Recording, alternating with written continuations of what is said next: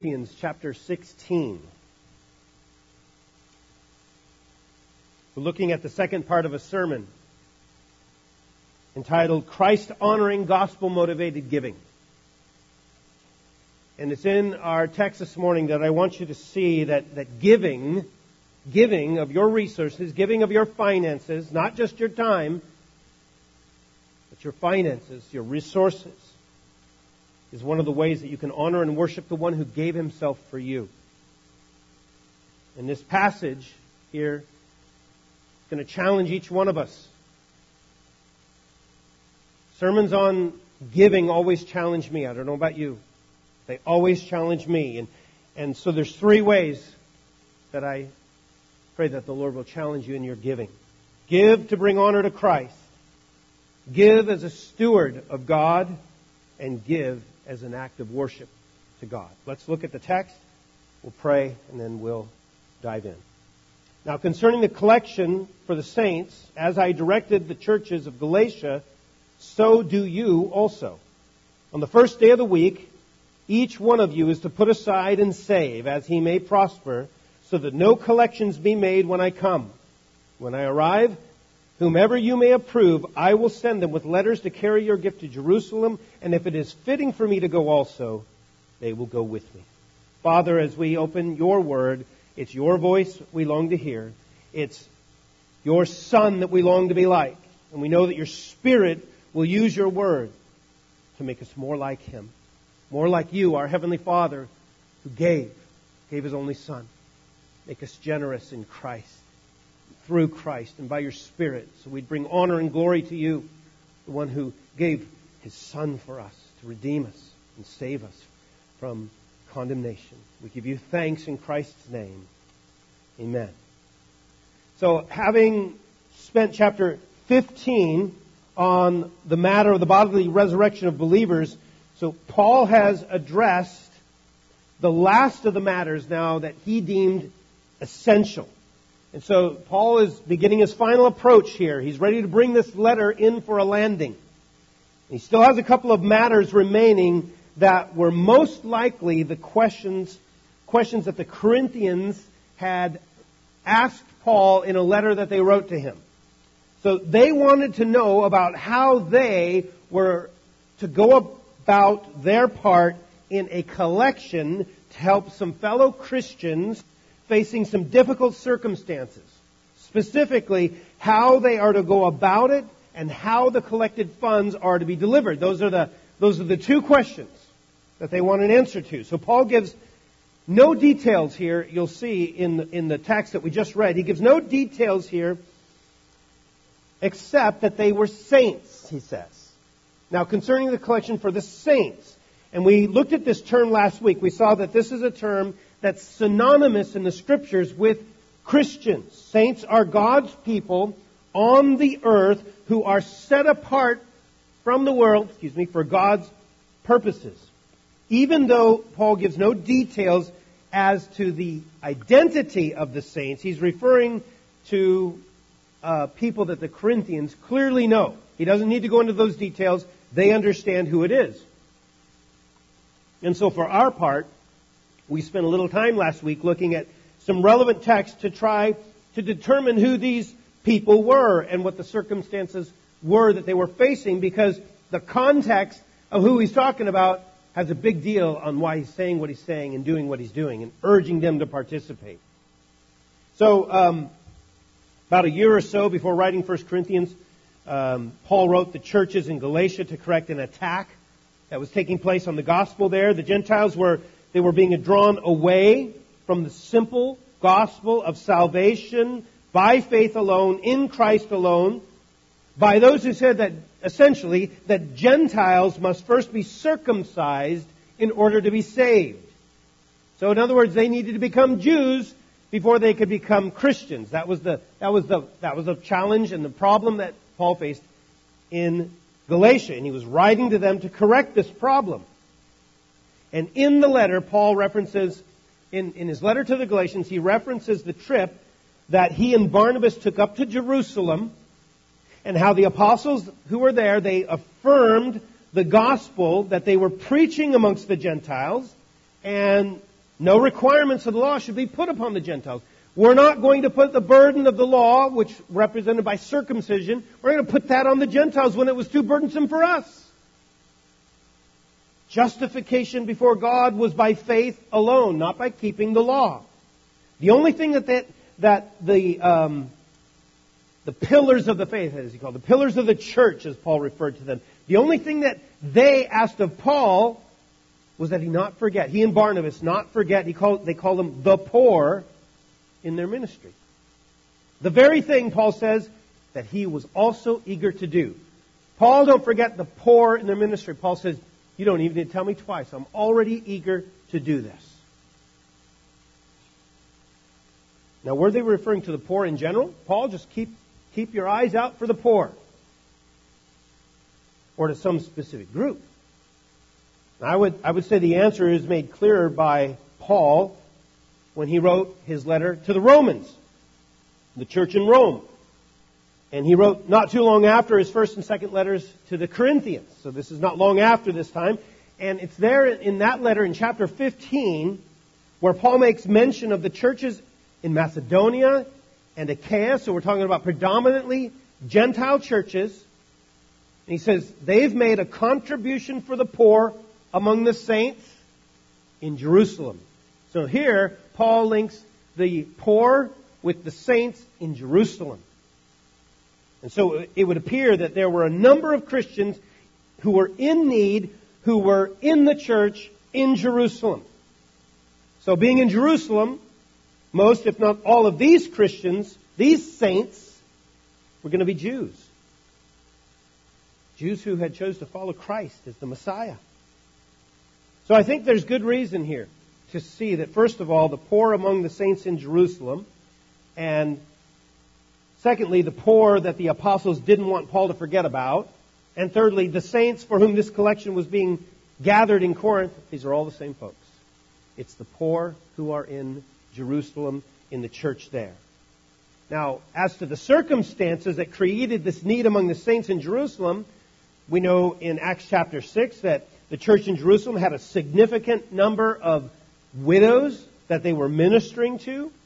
These were women who had no one to provide for them.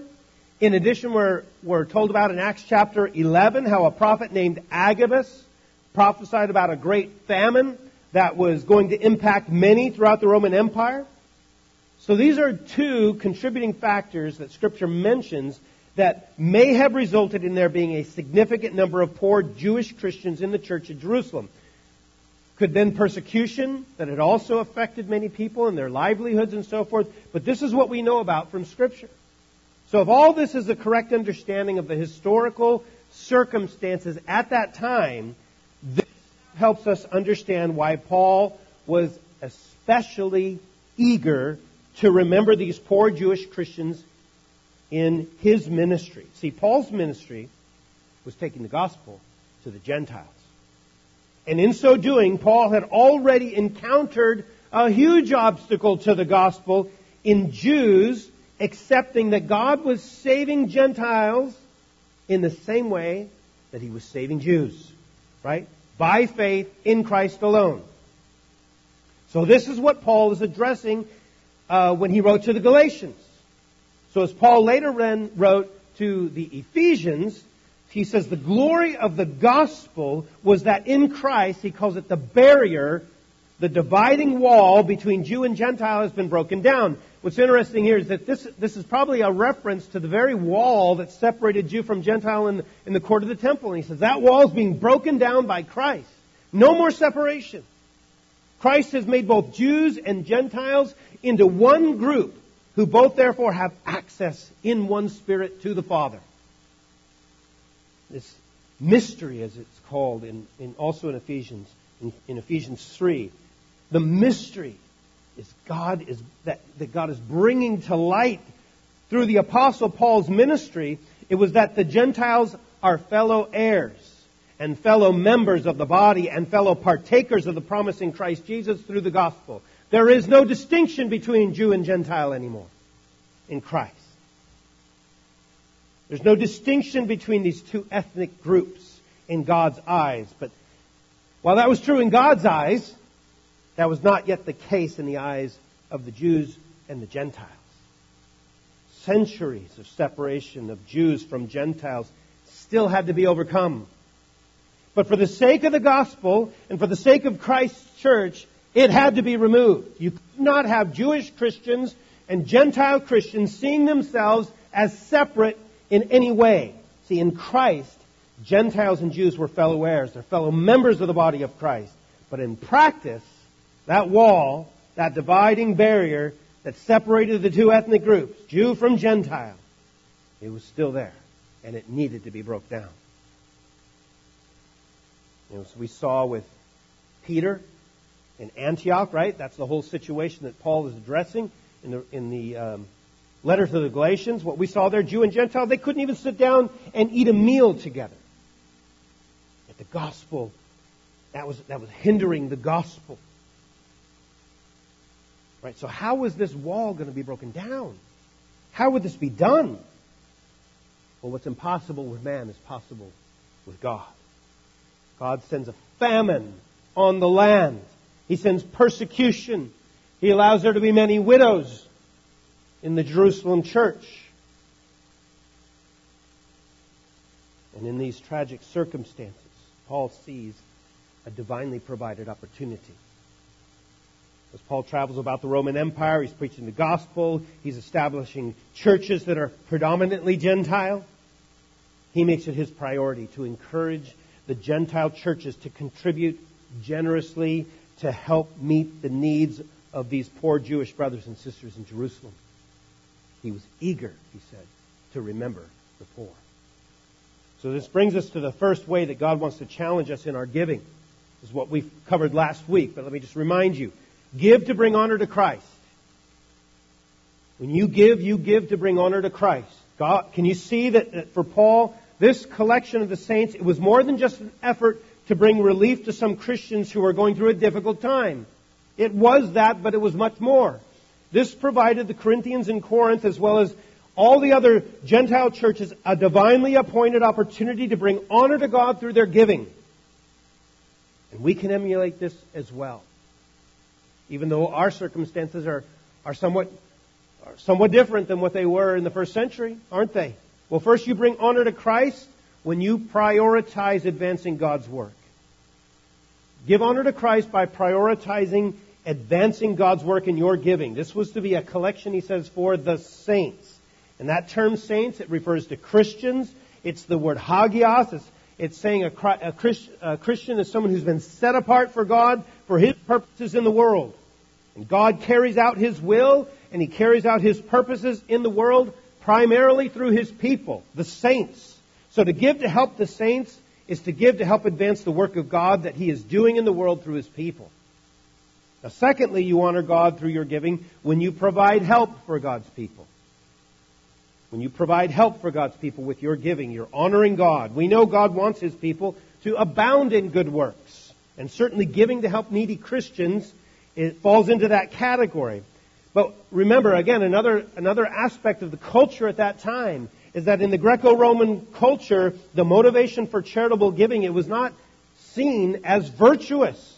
Giving help to others was the way you displayed your virtue, your social standing, not your compassion. That's what motivated giving at that time. Made you look good. Those you gave to, they were expected to repay you. Not necessarily in money, but in public praise. Paul was calling them, though, to give to those who could not repay them. How could the Gentiles scattered throughout the Roman Empire be repaid with praise or honor by the poor saints in Jerusalem? They couldn't. But Paul was calling them to give because these ones couldn't repay them. They're hundreds of miles away in Jerusalem. In 2 Corinthians, Paul urged them to see their giving, he calls it a gracious work that reflects the grace of our Lord Jesus Christ, that though He was rich, yet for your sake He became poor, so that through His poverty you might become rich. As a result of their giving, not only were the needs of the saints being fully supplied, but he says it was overflowing through many thanksgivings to God. Those who were receiving these gifts from the Gentile churches, It was causing praise and thanksgiving to be made to God. The saints in Jerusalem, they weren't able to repay them with praise and honor. But instead, they were glorifying God for the obedience of these Gentile Christians because it confirmed something to them. Their confession of the gospel of Christ. These guys really are our brothers in Christ. They didn't have to do this. Look what they're doing. Look how abundantly and generously they're giving. Bringing praise and honor to Christ. But it also did one other vital thing. The very thing that Paul was eager for. The third way that you bring honor to God in your giving is to promote unity in God's church. Promote unity in God's church through your giving. See, remember Paul's concern? It was to bring down the ethnic barrier between Jewish and Gentile Christians. By God's providence, there's this great need amongst the Jewish believers that the Gentile Christians now could help alleviate. And the result of that giving was overflowing gratitude to God. But Paul mentions it was doing something else too. Paul tells the Corinthians, he tells them this in 2 Corinthians chapter 8, that the saints in Jerusalem, they were so blessed by their liberality, he calls it. The liberality of the giving of these Gentile churches in Macedonia. Remember, 2 Corinthians is where he's urging the Corinthians to follow through with their plan to give. They kind of put the brakes on a little bit. And Paul says, don't do that, friends. And then he talks about how the other churches were giving. And they were giving liberally. And this was blessing the Christians in Jerusalem. And it says they were now, these Jewish believers, it says they were now praying on the behalf of these Gentile Christians. He says they were yearning for them because of the surpassing grace of God in them. We see the grace of our God in you through your giving. God was being honored by this generous giving because as Gentile believers helped Jewish Christians in their desperate need, look what God was doing. He was knitting their hearts together. He was promoting and strengthening the unity of God's church. Paul even refers to this collection with the word koinonia, the word for fellowship. It emphasizes the communion that's created between people through giving and meeting of needs. And we can do the same by our giving too. Right? This happens between our church. It happens between our church and other churches, other ministries, other missionaries, as God gives us the opportunity to support them and give towards them. See, our hearts can be knit together as unity and love are further built and promoted in the universal church, in Christ's church. But see, this can also happen on a personal level in our church. Do you feel like there's a wall of division between you and someone else, some other believer in the church? Someone you think doesn't love you? Or someone who thinks you don't love them? Ask God to give you an opportunity to do good to them, to meet some need that they have. Use your money. Use your money for what God intends it to be used for, as a tool to overcome differences. Not as a means for you to get whatever you want. As a tool. So you can overcome differences and divisions. And you can knit your heart to others and promote unity in God's church. Okay, so that was last week. We're caught up now. That's the first way that this passage challenges us to give to bring honor to Christ. The second challenge is to give as a steward of God. Give as a steward of God. And this speaks to the mindset of the Christian towards giving, which we see in the matter-of-fact way that Paul calls upon the Corinthians to give. He just simply says, on the first day of the week, each one of you is to put aside and save as he may prosper. Right? He doesn't offer any explanation as to why they should give, only the expectation that they will. Now, as I emphasized last week, one of the characteristics of a Christian is that they learn how to give. Paul is approaching this question from the Corinthians with the assumption that God has changed their hearts, not only towards God, right? He's changed their hearts also towards their possessions. See, before you were saved, you saw your possessions as yours to do with as you pleased. I earned this. I can do with it whatever I want. But see, when God saves a person, He redeems them from a life of covetousness. Look at Colossians 3:5. We saw this last week, but I want your eyes on it again. Colossians chapter 3. Look at verse 5.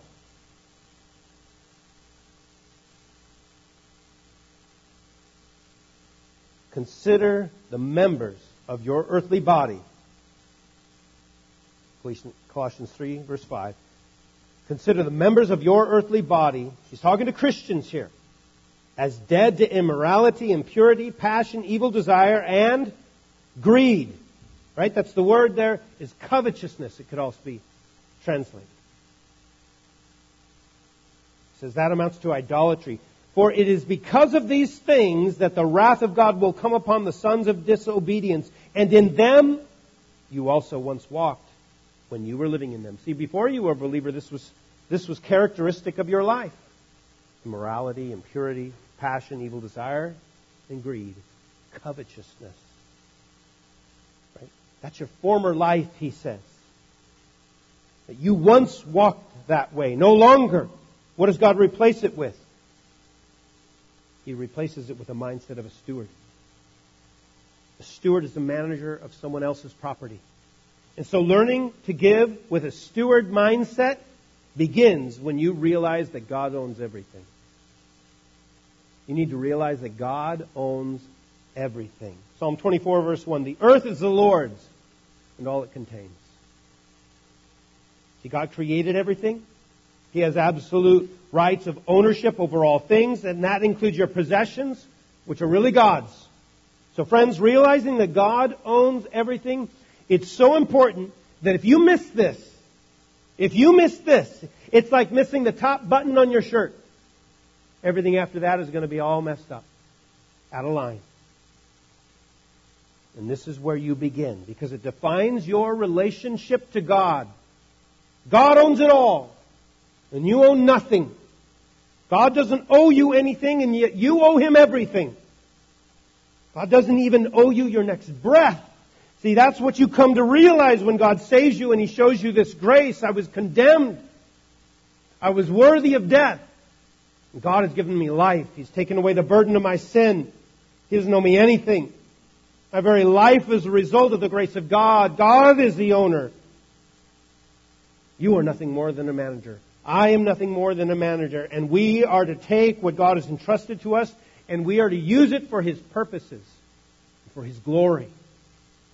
This is the mindset we find in King David. Look at 1 Chronicles 29. He, along with the leaders and the people of Israel, they had been given to the building of the temple. That's why they were giving. And this is David's prayer, 1 Chronicles 29. This is the prayer he offered to God as the people had given for the building of the temple. He says, Blessed are you, O God of Israel, our Father, forever and ever. Yours, O Lord, is the greatness and the power and the glory and the victory and the majesty, indeed everything that is in the heavens and on the earth. Yours is the dominion, O Lord, and you exalt yourself as head over all. Both riches and honor come from you, and you rule over all. And in your hand is power and might, and it lies in your hand to make great and to strengthen everyone. Now, therefore, our God, we thank you. We praise your glorious name. But who am I? And who are my people that we should be able to offer as generously as this?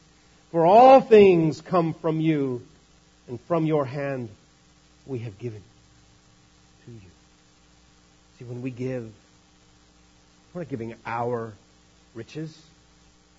We're giving what belongs to God, and we're giving it on His behalf and in His name. We're stewards of what God owns. And His expectation is that we will faithfully use it to accomplish His purposes. But this mindset is about more than possessions. It permeates every part of our life. God doesn't just own what I have. He owns me. He owns all that I am. Our lives are to be lived according to God's design, accomplishing God's purposes. I want my life aligned with the King and what He's doing. That means that my life and my possessions are to be about God's work, making disciples of the nations. Hasn't He commissioned His people to do this until He returns? That sounds like a priority to me. And it should be reflected in my giving. It should be reflected in your giving. Everything you have is from God. It belongs to Him. You're a steward of your Master's resources. Are you faithfully managing His resources? Are you being a faithful steward? Are you giving God's resources and directing them towards His purposes? Or are you mainly using God's resources that He's had you to manage for your purposes? Your comfort, your hobbies, your interests. How is that reflected in your giving? Now, realizing that God owns everything is going to lead to some changes, isn't it? Perhaps one of the first is that you need to repent from seeing God as your servant. Repent from seeing God as your servant. See, up until salvation, we were on the throne. God essentially existed to meet our needs. Right? We might not have said it that way, but that was how we thought. And that was how we lived. We knew God was there, but He was there to help us when we had a need. And you know what? If we called on God for help and He didn't help, well then forget Him. That was how we were. I'm the worthy one, not Him. I'm the one God is supposed to please. See, this was our view of God. This was how you viewed God before you were saved. He was your servant, and He was there to do your bidding. But at conversion, this whole mindset is reversed. See, we come to the stark realization that God didn't have to save me. He could have left me in my sin. I don't even deserve my next breath. In fact, the only thing I deserve is His condemnation. God is the only one who's worthy. He's worthy of my obedience. He's worthy of my worship. He's worthy of my sacrifice and my life. See, that's the change of mindset that evidences the change of heart when a person gets saved, right? If you haven't learned how to give, if you don't desire to give, if you don't want to give, then you don't know the one who gave His Son for you. God's not your servant. He's your master. He's your king. He's your Lord. He doesn't owe you anything, whereas you owe Him everything. And the person who still thinks that God owes him something, they still need to repent. They may even need to get saved.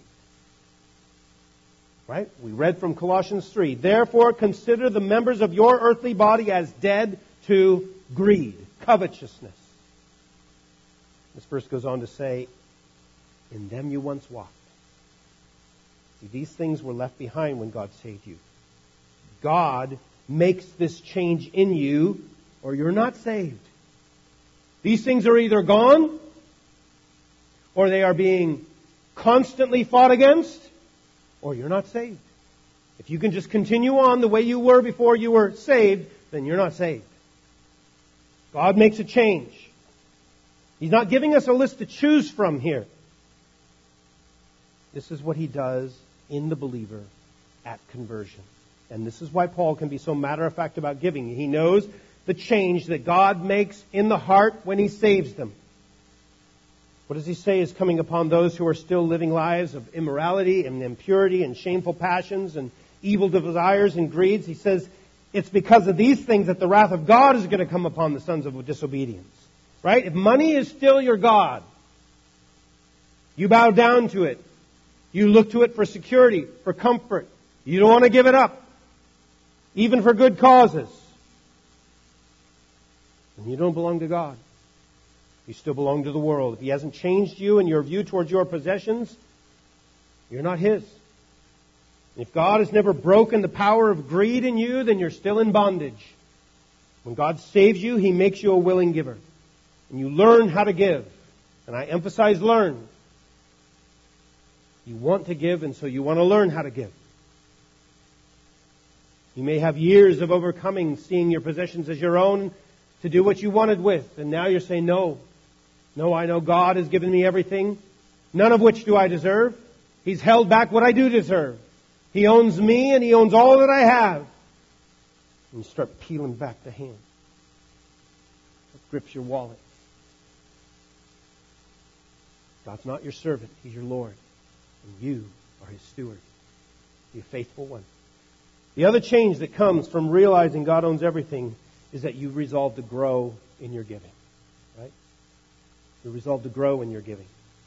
Giving as a steward of God is something that you learn how to do. You grow in it because it involves faith. It involves trust.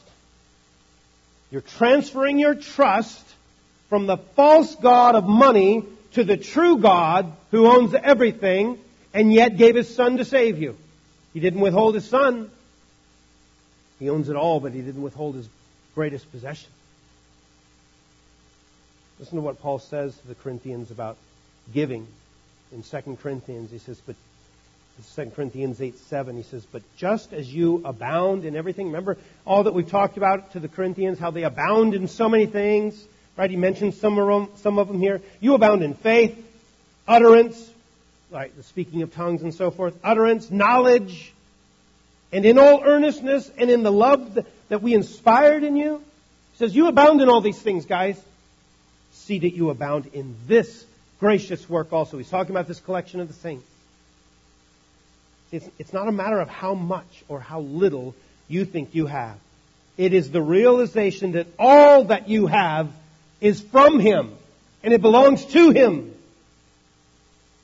You've received from God, the Scriptures say, grace upon grace.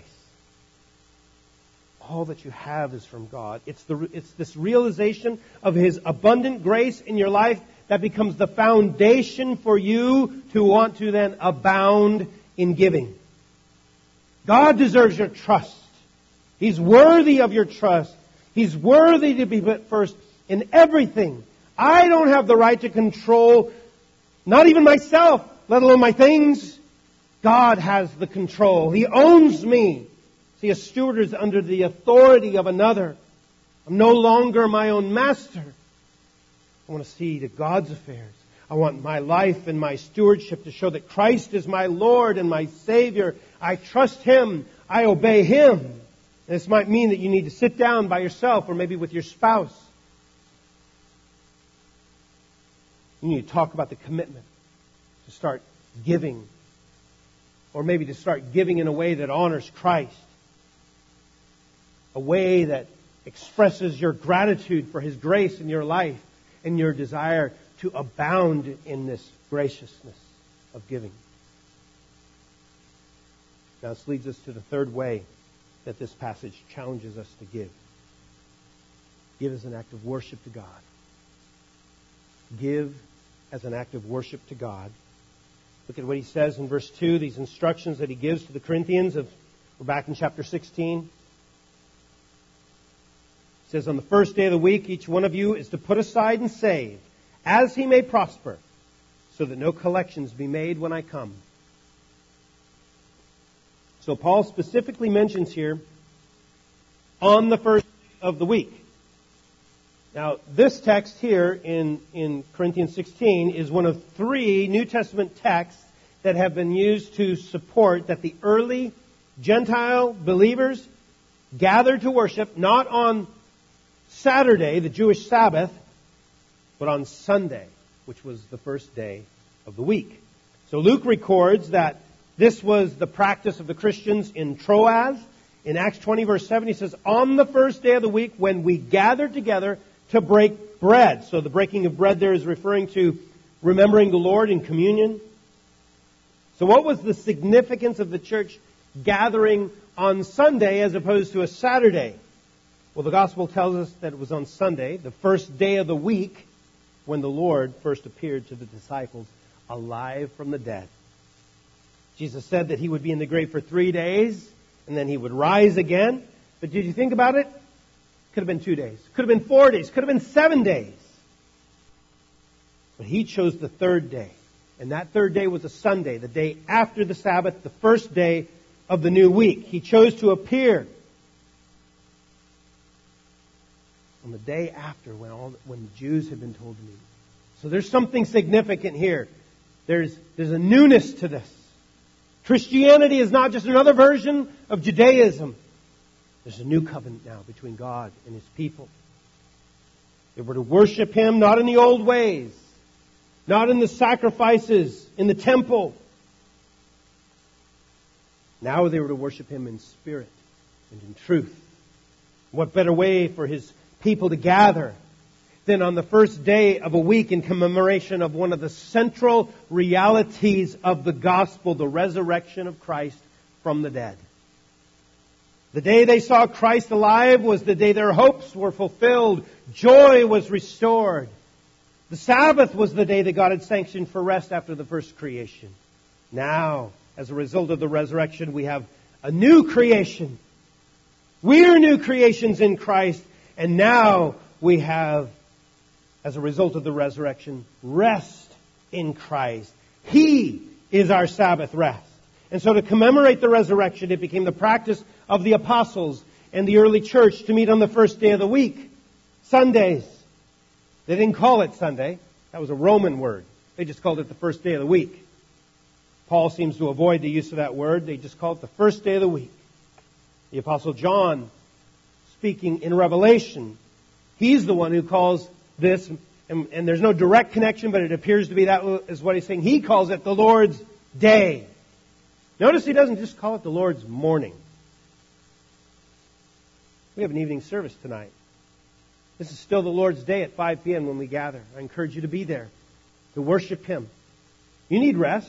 Yeah, we need physical rest. Our real rest is in Christ, and He'll give you the strength and the grace that you need. Make it your priority to worship with His people when they gather. Don't forsake it. We meet at 5 p.m. on the Lord's Day, not just the Lord's morning. That doesn't mean, though, that Sunday has replaced the Sabbath. It's not that Sunday is the Christian's Sabbath, so to speak. No, Christ is our Sabbath. In Christ, though, we don't rest only on the Sabbath. No, we rest every day. We don't worship the Lord on only one day. We worship the Lord every day and in everything that we do. Whatever we do in word or deed, we do it all in the name of the Lord.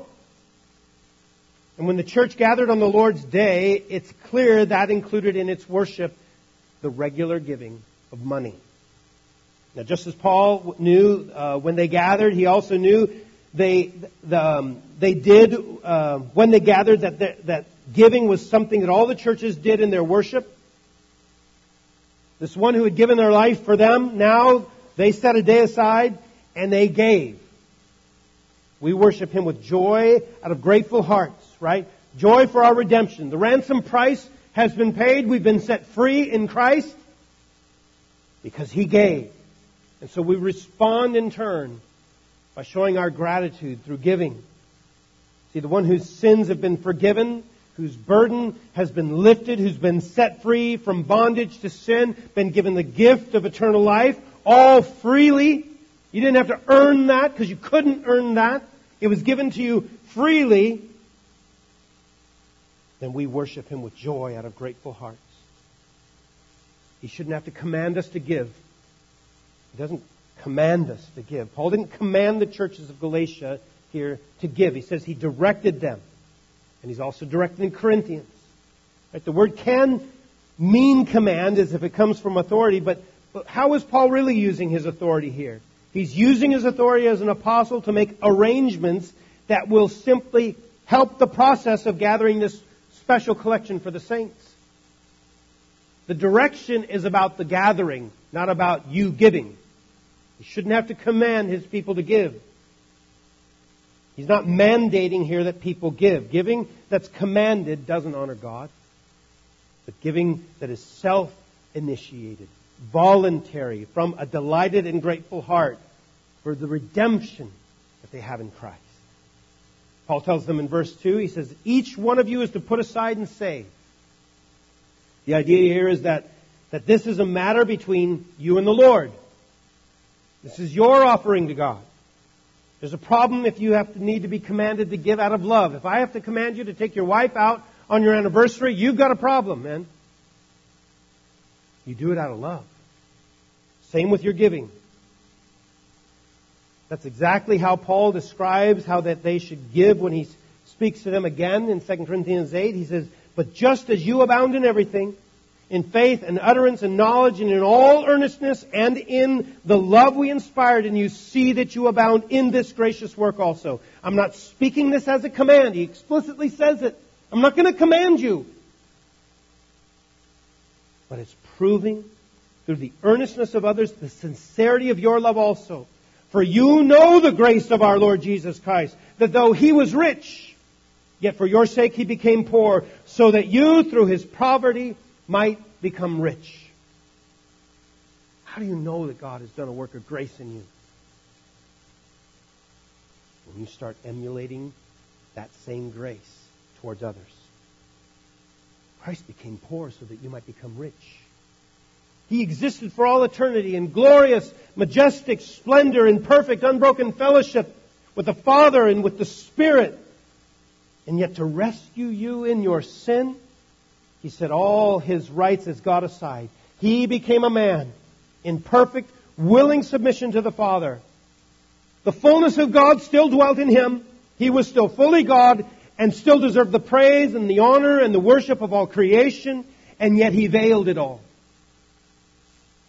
He was found in appearance as a man of no distinction, no different than anyone else. Of all the places to be from, He chose to be from Nazareth. A place that had the reputation that nothing good ever came from there. And as far as status goes, He was poor. All of creation belonged to Him. And yet He became a man with no earthly wealth of any kind. He said, "I only have a place to sleep, to lay my head." And yet as poor as He was by worldly standards, He was rich in what we needed most. Righteousness. And out of mercy and by grace, He gave it to us so that we could stand righteously before a perfectly holy God. Isn't that amazing? He bore the wrath that we deserved. He drank the cup of God's wrath down all the way to the very dregs. He died in our place and then He rose again. And through the gospel, He has called you and He has redeemed you and He has delivered you and He has freed you. Everything that you have is from Him. Your home, your car, your bank account, your kids, your wife, your life, your husband. You're just a steward.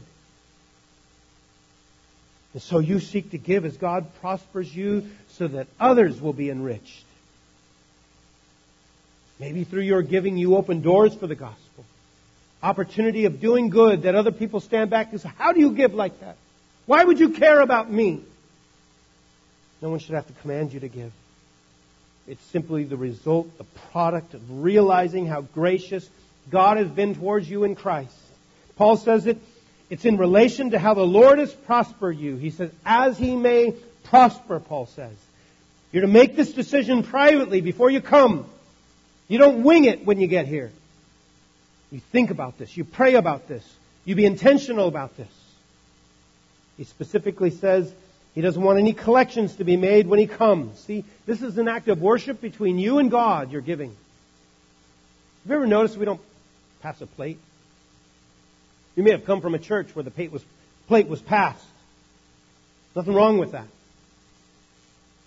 From the very start of this church, we've simply had a box in the back. Just like the church from which we came, Community Bible Church. Never passed a plate. It's not something we advertise as like metal on our chest. It just simply reflects our posture towards giving. It's between you and the Lord. It's the way you worship God. So when you want to give, you walk back to that box back there. Of course, now you can give through this. You can give online. Make it convenient and easy. We're not going to be the ones pressuring you. We're not going to be the ones manipulating you to give. There are no gimmicks. We're not going to turn down the lights. We're not going to play soft music. We're not going to get everybody emotional with our appeals. You make your offering to God as a part of your worship of Him, your gratitude for His Son. Some churches choose to make the offering a part of the worship service. I think that's fine. I do. I certainly see a place for that. In fact, I've thought sometimes, is there a way we can incorporate it into our service as a part of our worship? but I've simply maintained. And I want this to be, no collections are made when I come. God is at work in you. You're the one coming to me saying, how do I give?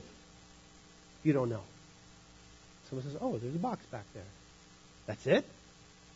Yeah, that's it. That's all there is.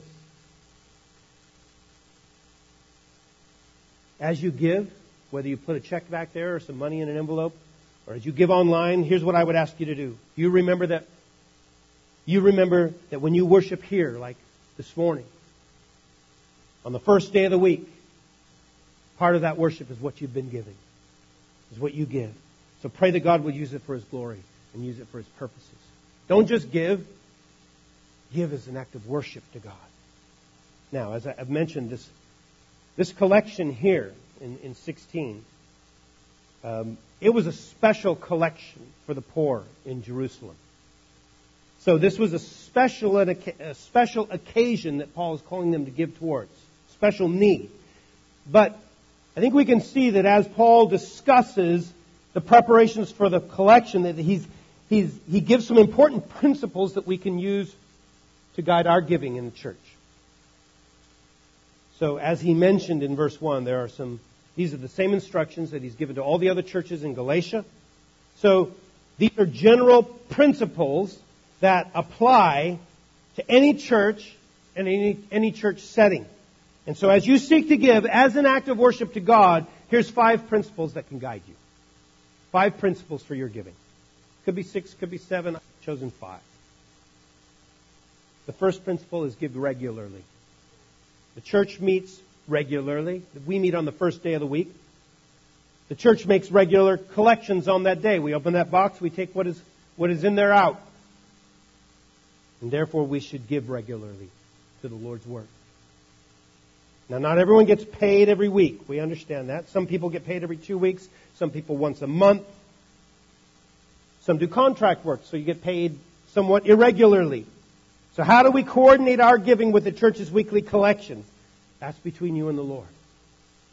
Some people may choose a weekly amount that they will give, even though they aren't necessarily paid every week.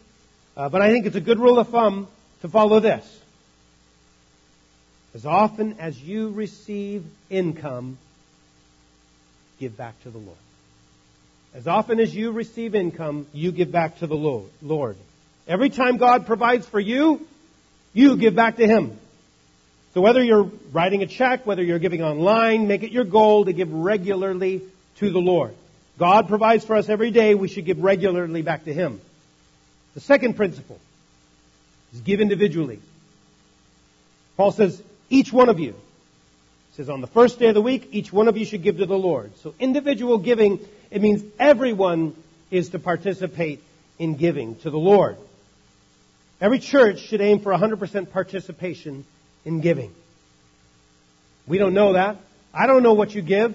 I don't even know if you give. But that's our hope for you.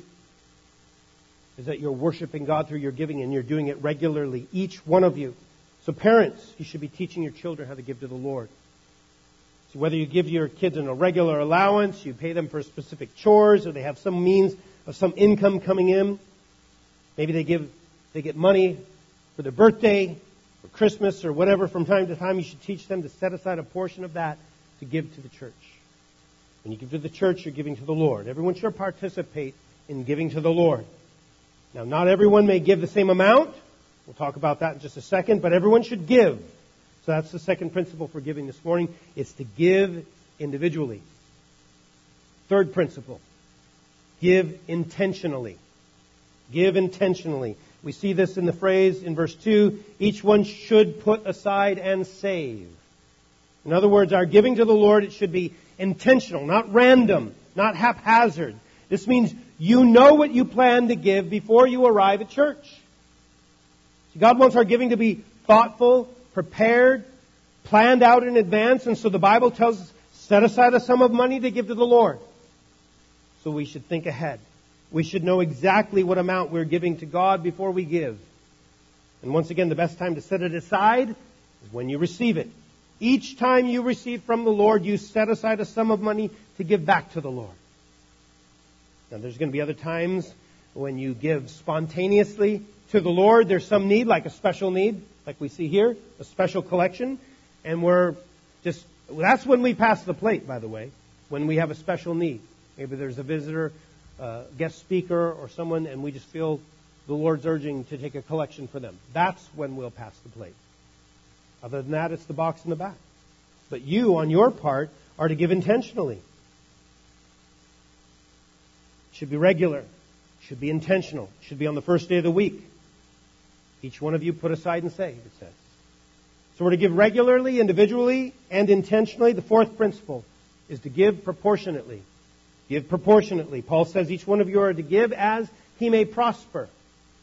Another way that we could be understanding this is in keeping with his income. In other words, not everyone gives the same amount when they give.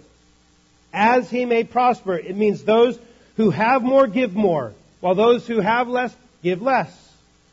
And no one should feel bad about that. In fact, that's how God designed it to be. If you can't give a lot because you don't have a lot, you don't worry about that. God is pleased when you give, and you give out of obedience to His Word and out of worship to Him, and you give as He prospers you. So you give proportionately. It means giving a portion of what the Lord gives to you to the Lord. And of course the question on everyone's heart is, well, what is that portion that we are to give? Once again, that is between you and the Lord. Your giving is between you and the Lord. What you give is between you and the Lord.